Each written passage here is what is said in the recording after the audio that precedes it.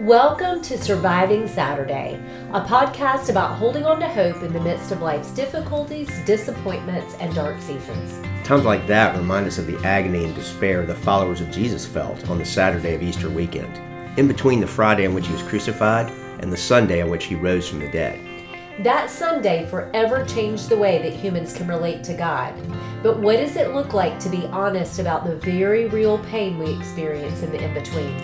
To fervently cling to hope in the God who promised us his peace and his presence, at times when he feels distant or even cruel. I'm Wendy Osborne, a licensed counselor in Charlotte, North Carolina. And I'm her husband, Chris, a marriage mediator, conflict resolution coach, and trauma-informed storywork coach. Join us each episode for authentic conversations about how life not turning out as we'd expected has created the contextual soil for the growth of a tenacious hope in the resurrection and in a God who is still making all things new.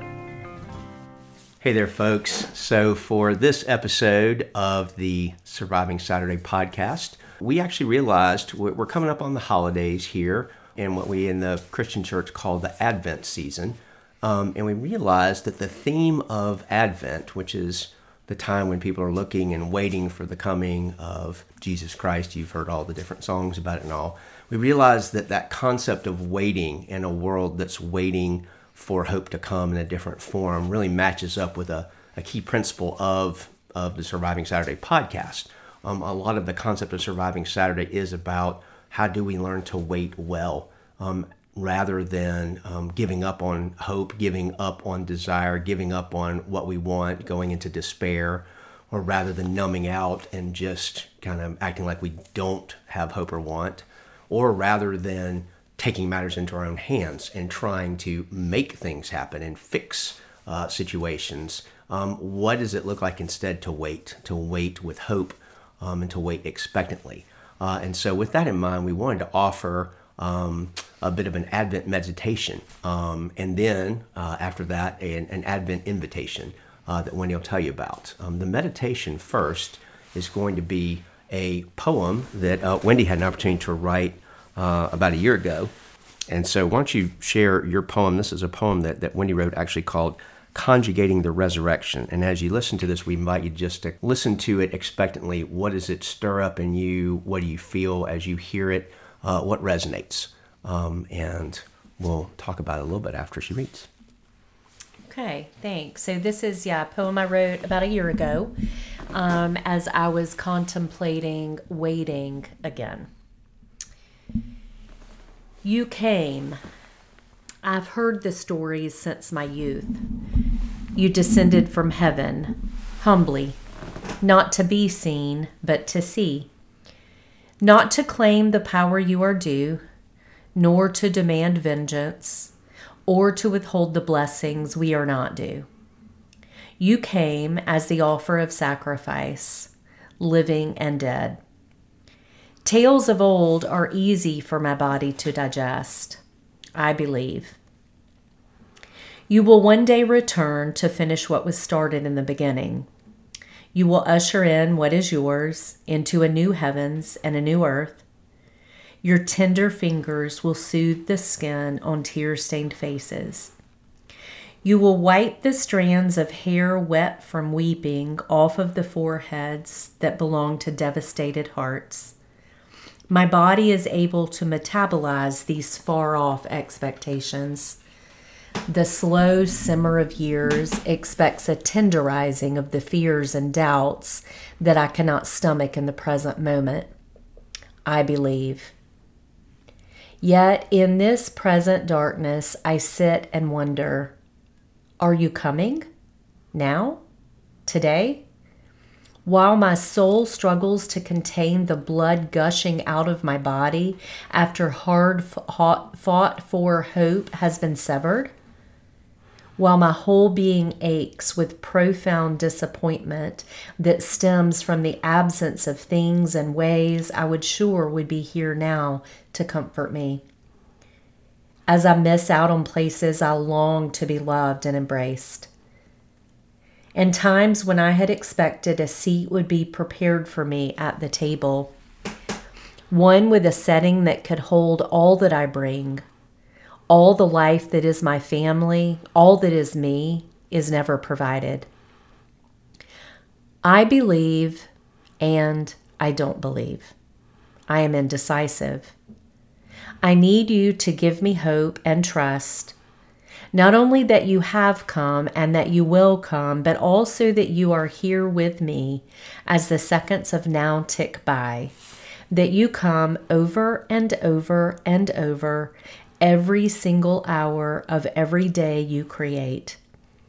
I ask for faith to believe that your resurrections are many, and that while they are seldom as complicated as I make them seem, they are trustworthy and true and endlessly repeated.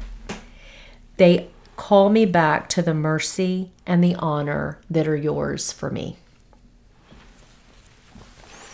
Wow, and thanks for sharing that. You're welcome. What are you feeling as you read that? Like, are you connected to it, and if so, how?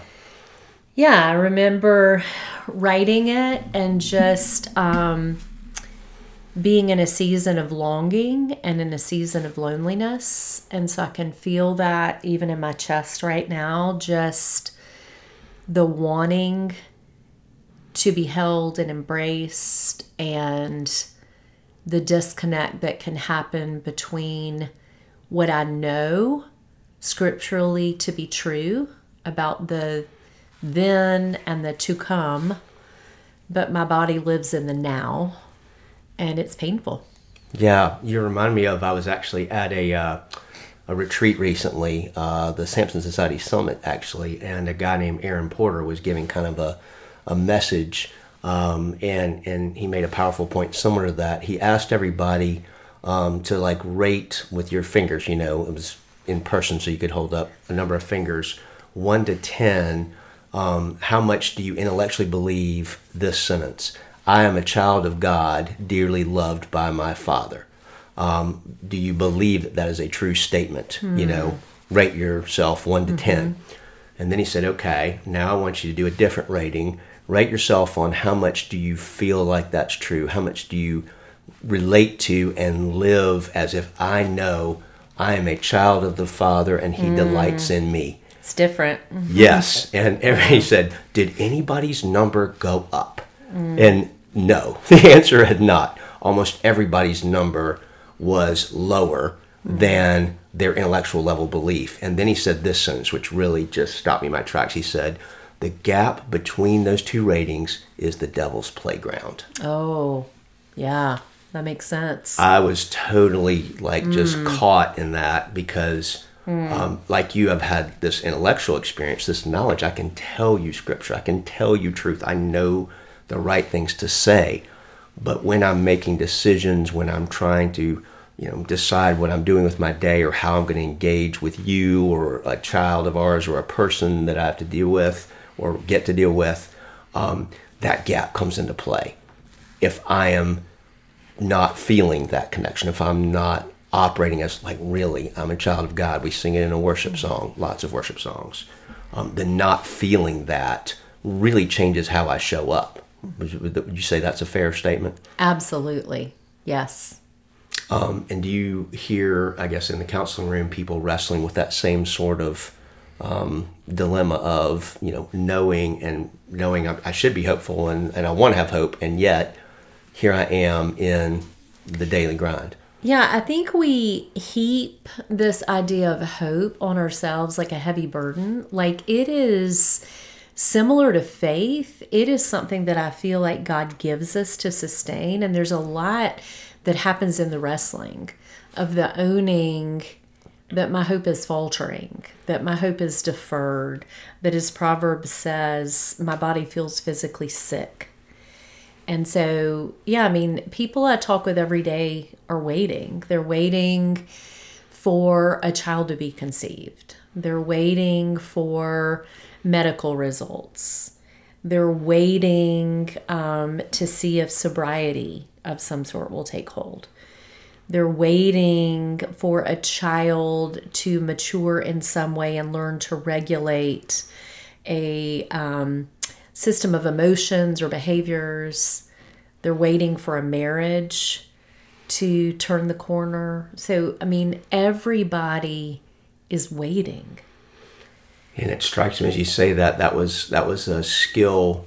I would call it a skill now, but it's not one that we had early on in our marriage at all. No. When we would hit conflict, when we would hit these really difficult patches that were undoing in some ways, and we'll talk about those on other podcast episodes, but when that happened, it didn't feel like either of us knew how to wait well. I remember somebody giving us that, that sort of encouragement. It might have been John Pierce or somebody saying, what would it look like to wait well? And we're like, what do you mean? What are you talking about? Like, there are times when you have to sit in the powerlessness of, here's something I can't fix. I really want to be different, and maybe I've tried a number of things to try to make it different in my own strength, and coming to the end and realizing I can't. This is not a fixable problem. If it's a bad diagnosis, if it's a relationship that's ending, or navigating betrayal, whatever, those unfixable problems. You know me. I hate unfixable problems. I hate things that I can't research or think or talk my way out of. And for me, especially waiting often involves silent, being silent. You don't like silence. I do not like silence. I've gotten more comfortable with it now, but I remember a lot of that early counseling work had to do with, can I do something other than go just on a spin in my head of, I got to fix this, I got to make this better, what can I do? Whether it's powering up or shrinking down, running away, all kinds of ways to not wait. And yet, when you realize they're ineffective, they're not working, they're not helping the situation. Sometimes I remember being left with, all I can do is wait and try to figure out, okay, what does waiting well look like? I need to cry out to Jesus. I need to actually cry out and say, can you hold me? Can you give me what I'm desperately wanting and not getting, whether it's relationally or in life? I've been in a season recently just as I'm navigating this whole career transition, and there's been lots of waiting, lots of trying different things or applying for things or trying to, figure out direction, vision, and just many, days and days of waiting, either waiting on somebody else or waiting on an answer. I don't do it well. So that's sort of our Advent meditation. And we also mentioned we'd like to issue an Advent invitation. We won't ordinarily do this. We're not going to sell something on every podcast, but Wendy does have, you have an opportunity coming up that you're doing with a friend, another counselor in town. Why don't you tell folks about that, this Advent opportunity to kind of practice waiting together? Yeah. So one of my dearest friends, the lovely Danielle Hughes, is a counselor in Charlotte, and we are partnering together on Saturday morning, December 16th. That is, for reference, the Saturday morning closest to the winter solstice, which is the darkest day of the year. And we chose that with a great purpose, because we want to invite women, and we're keeping the group very small, but we want to invite women to come and sit together contemplating the darkness that we may be walking in. Some of those places that I mentioned, we're waiting earlier. And so we're going to come together. There's going to be an opportunity to do some personal reflection with some prompts around what you're waiting for, what it's requiring of your body and your community to wait with you. We're going to do some Lectio Divina combined with just gentle stretching yoga, and some experiential rituals just to mark our bodies and the pain of waiting and the deference of hope. And we're going to also enjoy a really good lunch together. So there are scholarships available if that would help. And so if you're interested, there is an Eventbrite. And if you haven't received that, then reach out to me and I will get that to you. But we're super, super excited to offer this opportunity. That email address is wendy@nurturecounseling.net. Yep. So we appreciate you guys being with us, and we hope you'll join us again for the next episode of the Surviving Saturday podcast. The Surviving Saturday podcast is brought to you by Nurture Counseling PLLC, a counseling, teaching, and training center based out of Charlotte, North Carolina. We help families flourish one story at a time. Nurture Counseling provides counseling intensive for couples, conflict resolution coaching, story work groups, seminars, workshops, and retreats to provide a safe and welcoming context for exploring the agonizing experiences of pain, brokenness, and evil that disrupt our lives, and that God often uses to nurture deeper trust and intimacy with Him and with each other. You can find us online at www.nurturecounseling.net.